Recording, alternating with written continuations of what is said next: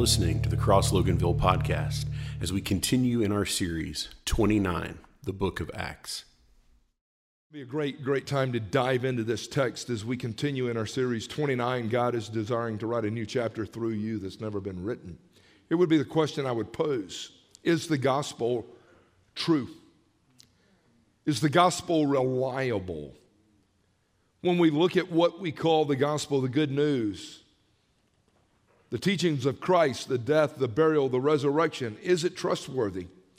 And I can tell you this, that the Christian faith, the foundation for everything that we believe and the foundation for our faith hinges on one thing, and it is the resurrection of Jesus Christ from the dead. 1 Corinthians 15, Paul makes this statement. He said, if Christ has not been raised from the dead, your faith is worthless. Some of the other translations would say futile, vain. It's void. It means absolutely nothing. If Christ has not been raised from the dead, he even says in 1 Corinthians 15, the proclamation and preaching makes no sense. Why would you preach about something that's not true?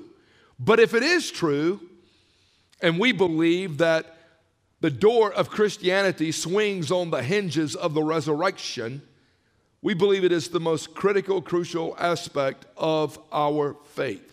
That Jesus is not like Muhammad, or not like Buddha, or not like any of the other world religious leaders, that Jesus actually conquered death, hell, and the grave, and did not stay in the grave when they placed him there. We even go so far here at the Cross Loganville to believe this. I want you to get it. That we believe that Easter, which focuses on the resurrection of Jesus Christ, is not a once-a-year event to celebrate, but it is a daily thing that we embrace that gives us hope in life every day. So for us as evangelicals, we get excited about every day because every day we celebrate the resurrected hope that Jesus has conquered death, hell, and the grave, and he's seated at the right hand of the Father. Hold that thought. Let me illustrate with this. I thought this was a great illustration. An airline pilot shared this story. He said, outside of the cockpit door of every commercial airliner, there's a telephone handset that allows the flight attendant to talk to the pilots. And inside the cockpit on the center console is a door unlock switch that allows the pilots to open the cockpit door without ever getting out of their seats. If a flight attendant at 8:45 a.m. on 9/11/2001 had asked me if she could come up front and talk with me, I would have unlocked the door for her without hesitation. But by 9:15 a.m. that same morning, only 30 minutes later, messages were being sent to all commercial airline pilots about what was happening in our nation. One of those messages read, 4 Al-Qaeda terrorists have stormed the cockpit of United Flight 93. Other messages were coming in that the Twin Towers were collapsing and that the nation was under fire. And the pilot said this, he said, what changed during those 30 minutes? What changed during those 30 minutes is called an impact event. An impact event has the power to change what we think and the way we think about it forever. What happened some 2,000 years ago when Jesus Christ defeated death, hell, and the grave and was raised up on the third day was the most impactful event that has ever happened in human history. It changes what we think. It changes the way we even reason and think about life. Now, there's a Jewish phrase called Olam Haba. Now, I introduced you guys to when we were talking about death a few years ago to Tikkun Olam, and I like getting history from a Jewish perspective, Olam Haba. And it really is about the afterlife, or it's the world after death. The problem is Olam Haba in Judaism is rarely discussed or talked about because most people in Judaism do not believe that anything of life substance happens beyond the earthly life of an individual, and when they die, it's over. Barb even told me about friends up in Canada, Jewish friends, that had loved ones that would die, and they would go there, and for that week they would shut everything down, and there's weeping and there's sorrow, and there's no taking a bath and taking a shower, and there's no putting of makeup, there's no looking at a mirror, nothing of that sort, because there's no hope. The person is dead. It's over. And that was the mindset for many in first century Judaism. I mean, you had some Egyptians there in that culture. They mummified bodies. You had some Greeks and some Romans, and there were some thoughts that maybe some underworld destination might be possible. The Sadducees were all against any type of resurrection. So I first memorized that. For some of you going to church, that's how maybe you got introduced. They were Sadducees because they were sad, you see. They didn't believe in the resurrection. That's how we remembered that, right? But no one believed in a bodily resurrection. The problem was an impact event had happened, and Jesus did the impossible. And not only did he do the impossible, even after he raised from the dead, he revealed himself over a 40-day period of time to these apostle disciples, these guys that had hung out with him. John MacArthur said this: the truth of the resurrection gives life to every other area of gospel truth. Without the resurrection, none of the other truths matter. Without the resurrection, Christianity would be wishful thinking. Without the resurrection, Christianity is nothing more than a human philosophy or a religious speculation. Without the resurrection. You see, it is the separator of all events that have ever happened in human history. And the evidence of the resurrection hinges on the credibility of these witnesses. It is a historical event. You'll get people into the science stuff, and they're like, well, I believe in scientific data. And in order for science to be leveraged, it has to be able to be repeatable. And so for a lot of people that believe only in the scientific approach, they eliminate any historical facts as being able to be leveraged because they believe, well, no, it's got to be repeatable. Well, even the very fact of me being born cannot be repeatable because it's a one-time event. And the same thing with Jesus raising from the dead is a historical event. Now, a credible witness is so important. And a credible witness had to be competent, and they had to be worthy of belief. Think about it. Because of their personal experience, because of their knowledge, and because of a sense of honesty, that you look and go, are they legit? Can they be trusted? Even in trials today, again, I love following trials. The judge and jury will oftentimes use these same factors to determine whether they believe the witness is credible. Dialed 911. He didn't report a mugger or a burglar. I don't know what it was. This thing was 10 foot tall. He had beautiful hair. We recommend against calling 911. If you're just going to put your foot in your mouth, you're Bigfoot. Get! Genemos. Get! CNN. And he went right back out that path again. New York. Some people in the Crichton area of Mobile say a leprechaun is taking up residence in their neighborhood. A leprechaun. NBC 15's Brian Johnson has more. Curiosity leads to large crowds in Mobile's Crichton community. Many of you bring binoculars, camcorders, even camera phones to take pictures. To me, it look like a leprechaun to me. All you gotta do is look up in the tree. Who else seen the leprechaun? Say yeah! This amateur sketch resembles what many of you say the leprechaun looks like. Others find it hard to believe and have come up with their own theory. Nick, you won't believe what I saw today. I was in the gym getting ready to get the trash. Ronnie Mullen was in here dunking the basketball. He looked just like Spud Webb dunking the basketball. I don't believe it. That couldn't have happened. I saw it. I'm a witness. Isn't that great? Okay, but you've been there with me.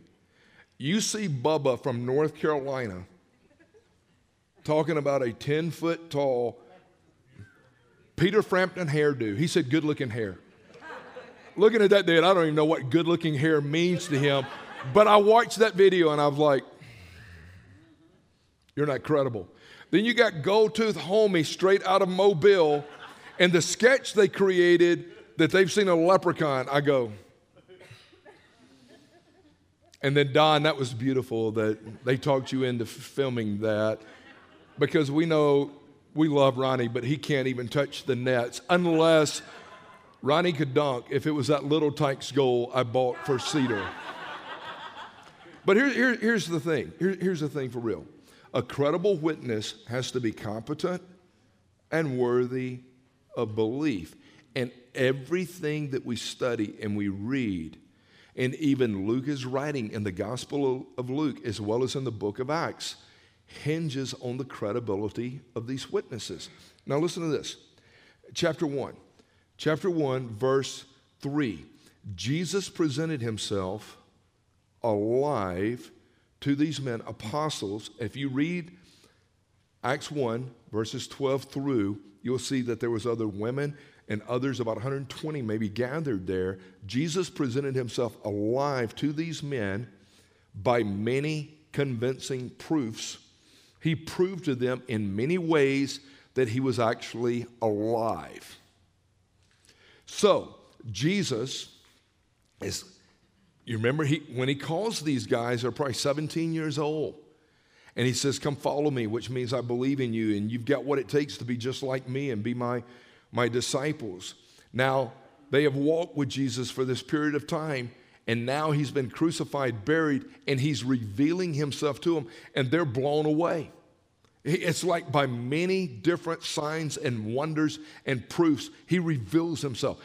Again, their credibility is crucial for what we say we believe. That's how we get the canonized Word of God. And Luke wanted his readers to know two things when you study the book of Acts. One, Jesus had been raised from the dead. He had conquered death, hell, and the grave. And number two, the credibility of these guys can be trusted. They are credible witnesses. Those are two things that we've got to understand to appreciate even when we dive into the book of Acts. So then I think you've got to ask the question, what would make them credible witnesses? What would make a guy a credible witness when it came to substantiating the claims that Jesus Christ was not only Savior and Lord, but he's Savior and Lord, he's conquered death, hell, and the grave? One, I would tell you this. I'm going to give you four things. One, the apostles knew that Jesus was Lord of all. They knew he was Lord of all. They had spent 3 years with Jesus. They had walked with Jesus. They had talked with Jesus. They had listened to the teaching of Jesus. They had ate with Jesus. They did life for 3 years, if you will, pretty much uninterrupted with Jesus. They walked with him when he was tired. They were around him when he was hungry. You want to get to know somebody? Hang out with them when they're tired and hungry. It's hard to be a saint when you're tired, when you're hungry, when you haven't had anything to eat, when you're lonely, when you start getting angry. They had hung out with him. They hung out with him when he was arrested. They hung out with him when he was mistreated. They hung out with him when people cursed him and dogged him. They hung out with him finally all the way up until the point of his crucifixion. And if you study the gospel accounts, all four, but even specifically as Luke captures it, here's what you'll find. They were convinced that he was fully man and fully God. He was 100% man in flesh, but he was the God-man. And that's the reason even Paul would write later to Timothy, there is one man between God and man. It is the man Christ Jesus who is God, Lord, and Master of all. So when you start to study, you go, they really believe that he was Lord. Peter even calls him the Lord Jesus Christ. And the word Lord means master, authority, ruler. He's Lord. If you go back even to that miraculous catch of fish when Peter was on the boat, and all of a sudden Peter falls on his face and he looks and he goes, "Oh Lord, depart from me. I'm not even worthy to be around you. Lord, Master, God, I don't deserve to be around you." They were convinced that he was God in flesh. Even Thomas, that doubter, that disbeliever, when he saw the risen Christ, you know what he called him? He said, "My Lord and my God." Did you hear me? He didn't call him small g God. My Lord and my God. Your deity, your authority, your master. And Jesus says, Thomas, because you've seen me, you believe, but blessed are those who don't even see me and still believe. But what did he call him? He called him Lord and God. Matthew was a tax collector. Matthew had a gig. Matthew was making money. Matthew had this gig of a little bit of crooked ways and greed working inside of him. And he meets Jesus and radically repents, and he follows Jesus as Lord. Read the stories throughout the pages of the New Testament. These men were convinced that Jesus Christ was Lord of all. So when we talk about the credibility of what we're reading, it's not like some random dude, man, who spotted Bigfoot or seen a leprechaun.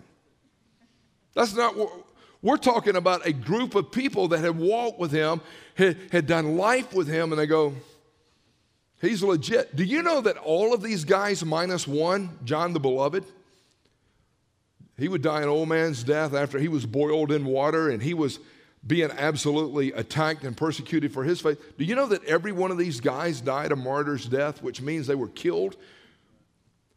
Why? Because they believed and proclaimed. They preached the gospel that Jesus Christ was God and that he had defeated death, hell, and the grave. Did you hear me say that every one of them died a martyr's death? Why would they do that? Would you die for a story that was not true? Would you collaborate with your homies and stay with a story if you knew it was not true? No, they believed it. Here's the separator in the Southern culture. Please hear me. When we talk about believing, we're not talking about just acknowledging that Jesus lived or that Jesus was a good teacher or that Jesus died on the cross or that Jesus was right. We're not talking about acknowledging that. We're talking about violently repenting of any other type of belief system and going all in with our surrender and yieldedness to Christ. That's what we're talking about. These guys were all in. You've got to ask, do I truly, personally believe, again, the Greek word is pistis, which means to be persuaded to action. Do I believe that Jesus is Lord of all? Do you? That's the gospel. The second thing I would tell you is this. The apostles were men of obedience and prayer. Study even Acts chapter 1 here. Jesus told them in verse 4 of chapter 1, I want you to stay in the upper room. They've seen him crucified. They've been over to Gethsemane. They've seen him pour drops of blood as he was sweating and crying out, praying. They've seen him crucified. Now they've walked back over about a half-mile journey to the upper room. He said, I want you to go over there and stay, and I want you to wait. I want you to stay, and I want you to wait. And I want you to hear this loud and clear because this is for somebody in here today. Waiting does not mean that you're inactive. Waiting does not mean that you're chilling, just eating popcorn, drinking Dr. Pepper, just killing time. They were waiting. They were anticipating. They were watching. They were pressing into God. They were together, waiting, proactive. When you read even Acts chapter 1, look at verses 12 and 13. They had devoted themselves to obey the Lord. We're going to wait. Wait on the Lord. Be of good cheer. Wait. It's not time. They're 21-year-old dudes probably by now. He told us to wait. Everything they had seen, they're waiting. For 40 days, he's been ministering to them, the resurrected Christ. He then showed up. He's walking with them, talking with them, and they're blown away like, hey, we hung out with him for 3 years. We thought he was crazy at times. We saw him walk willfully the Via Dolorosa. We saw him crucified. We saw him annihilated. We saw him placed in the tomb. And one thing we know over this last 40 days, he's been hanging out with us. He told us to wait, and we are waiting because he's alive. We're not hanging out and serving some dead God. And it says right here, verses 12 and 13, man, they were pressed in. Verse 14, they were committed to fellowship with one another. Hey, guys, we're in this thing together. He told us to wait. There's men, there's women. There's a group of them who had walked with him, who had seen the miracles. Hey, guys, We've got to keep this connection going. We've got to keep the fellowship going. And I'm telling you right now, it's so important. Even the psalmist would say, oh, how good and how blessed it is for brothers and sisters implied there to dwell together in unity. We've got to stay locked in on the gospel. And the thing that hurts the church at large in our nation and even globally at times is all these divisions and whatever. People start separating over this and that, and it hurts the spread of the gospel because people are not committing to fellowship. And koinonia is the Greek word. Verse 14, they were in constant prayer. That's what it says. They were praying, pressing in. They had already asked Jesus, teach us to pray. He goes, when you pray, pray this way. Pray, our Father in heaven, holy is your name. Your kingdom come. He's like, man, I want to learn to pray. He goes, here, I'm going to teach you to pray. Read it. Hey, don't lead us into temptation. Give us strength. We need you, Jesus. They were praying. What specifically? We don't know. Were they praying for courage? Probably they needed it. Were they praying for patience to keep waiting? Yes, they needed it. Were they praying for understanding? Yes, they needed it. Were they possibly just praising God that for 40 days they had had a crash course with a risen Savior that blew their minds? Possibly. They were praising God. They were together. They were locked in, and they were actively waiting. I think a lot of times when you hear people teach, hey, man, you've got to wait on the Lord. Like Isaiah 40:31 would say, those who wait on the Lord will renew their strength. It doesn't mean I'm propped up, I'm chilling, I'm vegging, I'm disengaged. It doesn't mean that. It implies fasting. It implies on your face. It implies seeking. I'm waiting. I'm not doing anything until God gives me a breakthrough and permission. I'm waiting. I love that. You see, these dudes, man, they were obeying the Lord. They were serious about their walk with the Lord. I can tell you another thing about them. They were committed to the Word of God. They were committed to the teachings and truth. Verses 15 and 16 says they contemplated and meditated, and they were there processing what God through Christ had been teaching them in the Word. They had some background. They had some history of the Word.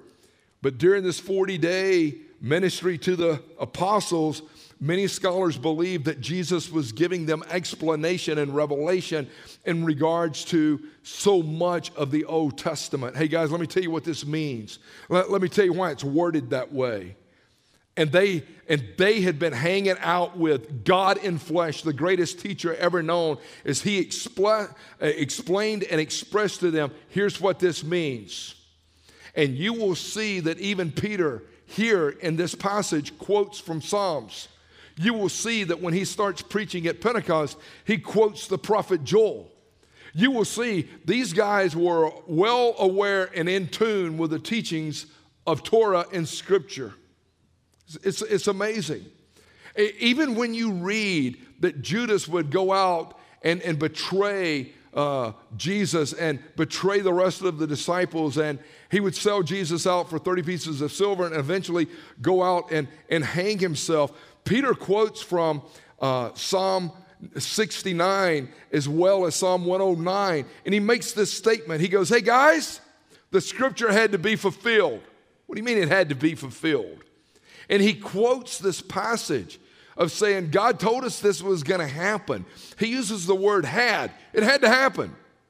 The word had, write this down. It refers to divine necessity. It was divinely necessary. It had to go down.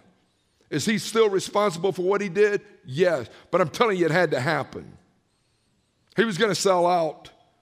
And it deals with God as sovereign even in the midst of betrayal and crucifixion. He's still sovereign. And can I tell you something? These dudes, they were men of prayer. They were men of obedience. They were pressed in. They believed that he was Lord. They were men of the Word. They struggled trying to make sense of how a guy like Judas, who was selected by Jesus, they struggle making sense of how a guy that was cut in and given such privilege and opportunity would do such a thing.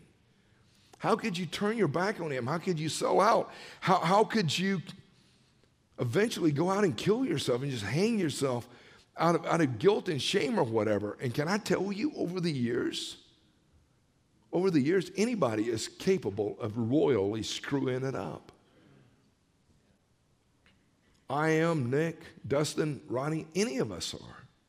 Rick, Steve, look at us. Are you capable of screwing it up? Yes.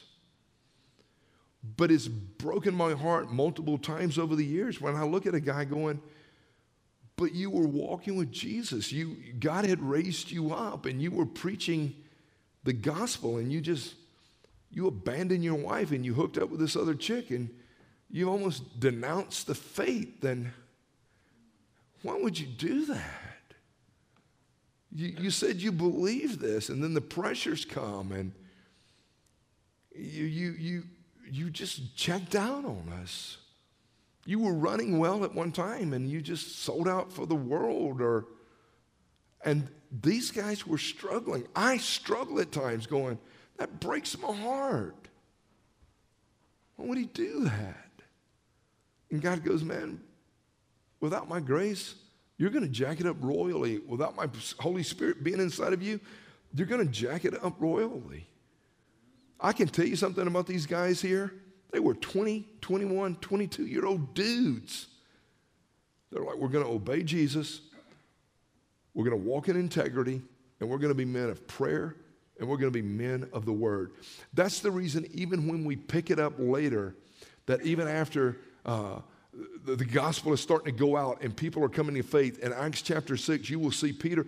Again, they're 21, 22-year-old dudes. Okay, they haven't been to seminary. They hung out with Jesus. They don't have all this church experience. There's not all these models to follow. They're walking in the Spirit. Remember in Acts 6, that's where he goes, hey guys, it's not good. This is what he says. It's not good for us to neglect the word of God. That's when they select the first 7 guys that would serve as deacons to help out with some of the responsibilities. Do you hear me that the word of God was foundational and central for these guys? We've got to know the word. In our day, there's so much postmodern belief and there's so much opinion-oriented junk being thrown at us today. And if we're going to sanctify Christ as Lord and be ready to give an answer for the hope that we have to know the word. Because grass is going to wither and flowers are going to fade, but the word stays and remains forever. And you've got to know it. Again, you're going to have arguments and conversations with people. And the only thing I've got is, here's what God says. They were men of the word. And you've got to ask yourself, am I a student of the word? Do I hide his word in my heart? Do I memorize the word? Here would be the fourth thing, which ties into what I said right out of the gate. They were eyewitnesses of the Lord Jesus Christ. They saw it. The apostles, when you study their lives, they were not religious geniuses. Most of them were a bunch of redneck dudes hanging out, fishing, man, throwing the net out. They were fishermen. They loved the outdoors. They were just good old boys, right? They were not these brilliant philosophers. They were just outdoor kind of guys. Jesus revealed himself to these fishermen, to remember shepherds out taking care of sheep. He comes to them. He just goes to common people. You go, but these guys that we read about, they're preaching these powerful sermons. They were not trained theologians. They were, listen. They were just witnesses. They just saw it. They just experienced it. And they spent the rest of their earthly lives proclaiming it to other people. Did you hear me? They were witnesses. They saw it. They experienced it, and they spent the rest of their life proclaiming to others that Jesus was God, that Jesus saves, and that a person's life could be radically changed. That's what they did. And when I first got saved, I was scared to death. Jenny, you're scared. I get it. I get saved. I'm scared.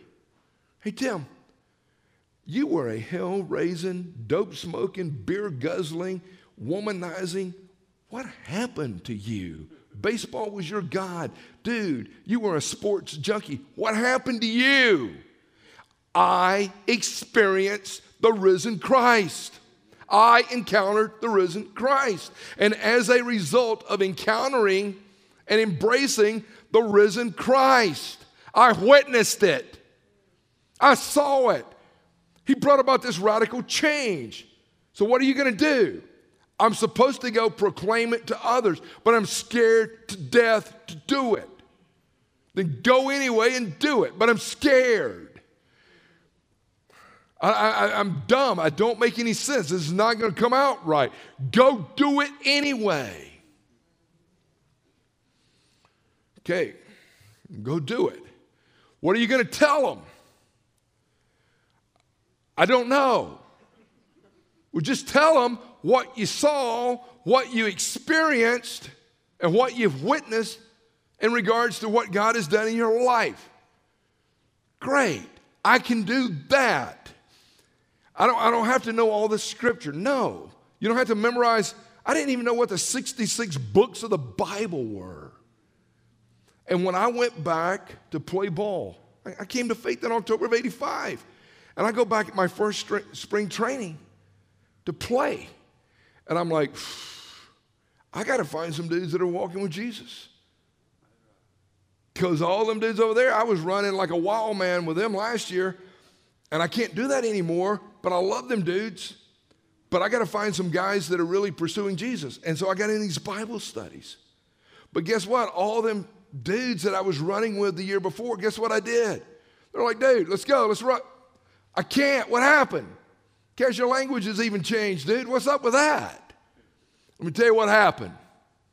Okay? And I told him what happened. Man, I met Jesus. I don't even want to do that anymore. And the gospel has changed me. There were 8 players on that team that year that prayed to receive Christ. I'm like, I got to go tell him. The pitching coach gave his life to Christ. His wife reached out to me here recently. He died about 5 years ago of cancer. And she goes, Tim, that meeting you and him had in Knoxville, Tennessee in 1986 radically changed that dude for the rest of his life. My buddy Charlie Taylor. It's like, there you go. Just go tell him. Just put a verse on your hat. Just go live it out. Were you scared? Yes. What do you know? I know that God loves me and God loves them. And I know that living like hell was not what I was supposed to do, but it's what I was doing. But I know that I got ambushed by the gospel and God forgave me and saved me and he wants to do the same for them. Then go tell them. You know what I've come to realize? That a good witness don't invent stories. They just truthfully tell exactly what they've seen and heard. Hey, don't invent it. Don't make it up. And there's a lot of people, man, even in the church that are like spiritual travel agents. They're wanting to tell other people stories about somebody they met instead of what happened to them. The gospel is for you. They were credible witnesses because they believed it. Let me say it again. The Christian faith was founded on this historical event. It happened. It was founded on the resurrection of Jesus from the dead. It happened. It was founded on the credibility of these guys. It happened. And here's something I wrote. If it is true, everything else that follows works. But if it's not true, nothing else that follows matters. Is it true? Lee Strobel wrote all these books as an agnostic, right? He wrote them later after he came to faith in Christ, but he was an agnostic. He was this journalist, and he goes, no, that's not true. That's not true. Ends up writing The Case for Christ, The Case for the Creator. Listen to what Lee Strobel said. He goes, I love this quote right here. You're going to dig it. He goes, faith is taking a step in the same direction that evidence is pointing. It's like, hey, what did you do? Well, the evidence is pointing that he is not here, he is risen. Okay. Evidence is pointing in this direction. That's the reason Josh McDowell wrote his book, and I've got the 2-volume set, Evidence That Demands a Verdict. And we've got evidence. And so faith is taking a step in the same direction that the evidence is pointing. Study the apostles. Were they political men? No. Were they men with positions? No. Did they have popularity and notoriety? The other rabbis had already passed them over. They're not sharp enough. You're not good enough. What did they have going for them?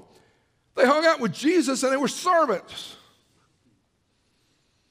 We're just going to serve. And I've told you before, the word servant means under rower. It's the portrait of the person down in the belly of the ship that's just rowing.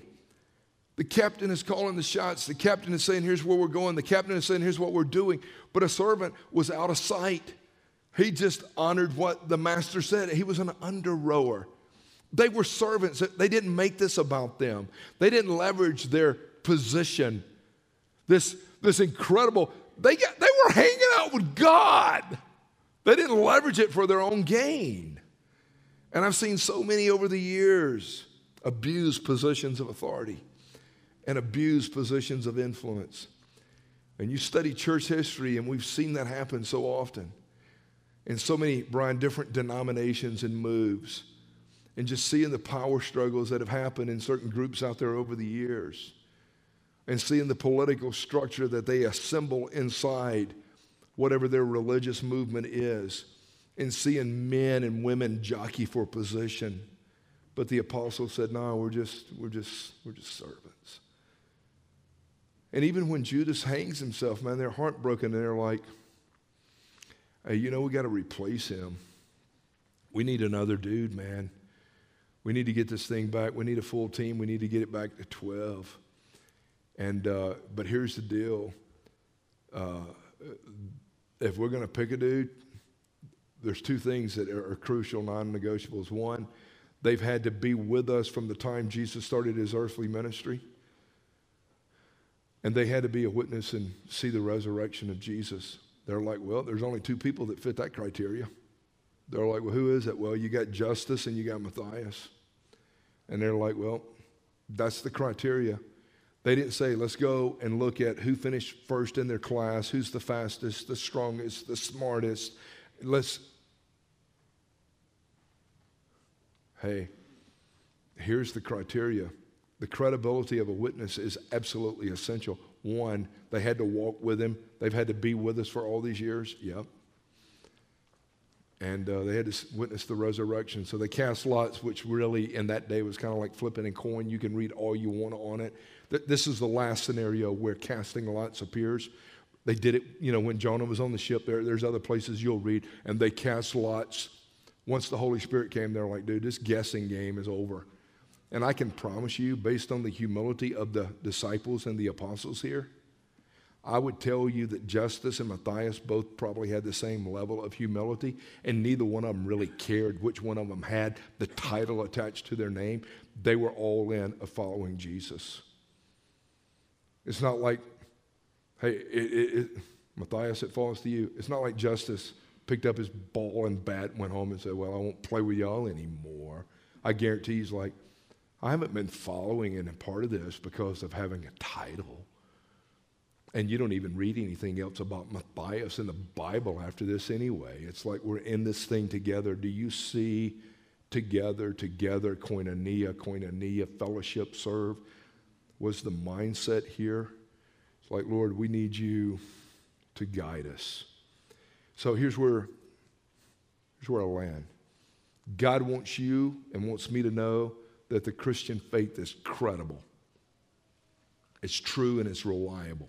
It's not based on religious speculation. It's based on the historical fact of the resurrection that Jesus has conquered death, hell, and the grave. That's where I'm landing. The one event that proves that Jesus is God is the resurrection. All them other world leaders, when they buried him, stayed in the ground. 12 godly witnesses proclaimed that Jesus Christ was risen from the dead. And every one of them went to his grave declaring that story. As I said, all of them died a martyr's death, minus John the Beloved. Most of them, even the other disciples that are not mentioned with the 12, died martyr deaths because of their pursuit of Christ and the proclamation of the gospel. And I do not believe for 1 second that they would be willing to suffer the way they did, even to the point of death, if they had collaborated and created just a stinking lie of a story. They died because what they were saying was true.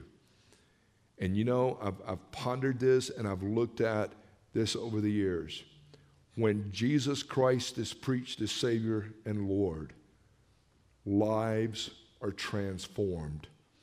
Peter stands up here in chapter 2, and we'll get to it in a few weeks, and when he preaches, lives are transformed. Was there anything fancy or cute about what he preached? No, it was straight, hardcore, Jesus risen from the dead, and he says, repent, y'all are the ones that killed him. When the gospel is preached, lives are transformed. Where the gospel is preached, nations are changed and made better. When you see communist dictatorship and different things happening in certain places that try to eliminate God, the voice of God in reasoning, I can promise you that country will not get better. Where the gospel is preached and people cry out to God and turn to God, those countries become better. As I watch what's been happening over the last months again, and we've been living with heightened, crazy chaos of certain people coming onto the scene, trying to change what we think and the way we think about a lot of different things for the last few years. But I promise you, I believe that we're going to see revival take place in the Ukraine. I believe you're going to see more people rallying together, seeking God, crying out to God, and you're going to see people repenting and coming to faith in the Lord like never before in the Ukraine. Because persecution has a way of bringing about the presence and power of the gospel. I believe that you're going to see people even in Russia that do not agree with the communist mindset, and you're already seeing some of the tilting there. You're going to see people there crying out and asking God to intervene and lead their country. I believe you're going to see nations like Poland and others that are opening up their arms saying, come here. I believe you're going to see those countries who are showing the heart and kindness of Jesus start to experience revival. I believe here at the Cross Loganville, if we violently repent and surrender and yield it all to the Lord Jesus, I believe that we will see revival in the next days and weeks like we've never seen before. But it's going to require us yielding it all. It's going to require us being willing to suffer persecution, attacks, and different things. And if you're addicted to being liked and noticed and appreciated, that's probably not going to happen in your home. But if you're okay with not being liked and being rejected at times and betrayed, a lot of that was the ministry of Jesus Christ. So when Jesus is proclaimed, here's something I've seen. Somehow thieves become honest. Somehow drunks get sober. Somehow druggies drop the needle and the spoon. And somehow those who hate all of a sudden become channels of love. Where the gospel is preached and people respond to it, Josh Lee, I see amazing things happen. But where God is eliminated and Christ is not recognized, elevated, and celebrated, I see nations that are ruined. You look at the island of Hispaniola and the history there over the years. Richie was here a few weeks ago. You see part of that nation, part of that island open to the gospel of Jesus Christ and the proclamation of the good news called the Dominican Republic, and you see that God has placed His favor in certain things that have happened there.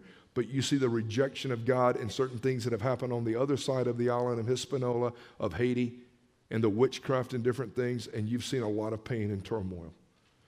A nation that will return back to God and seek God, watch what God does. If my people who are called by my name will humble themselves and pray and seek my face and turn from their wicked ways, then I will hear from heaven and bring about healing to their land.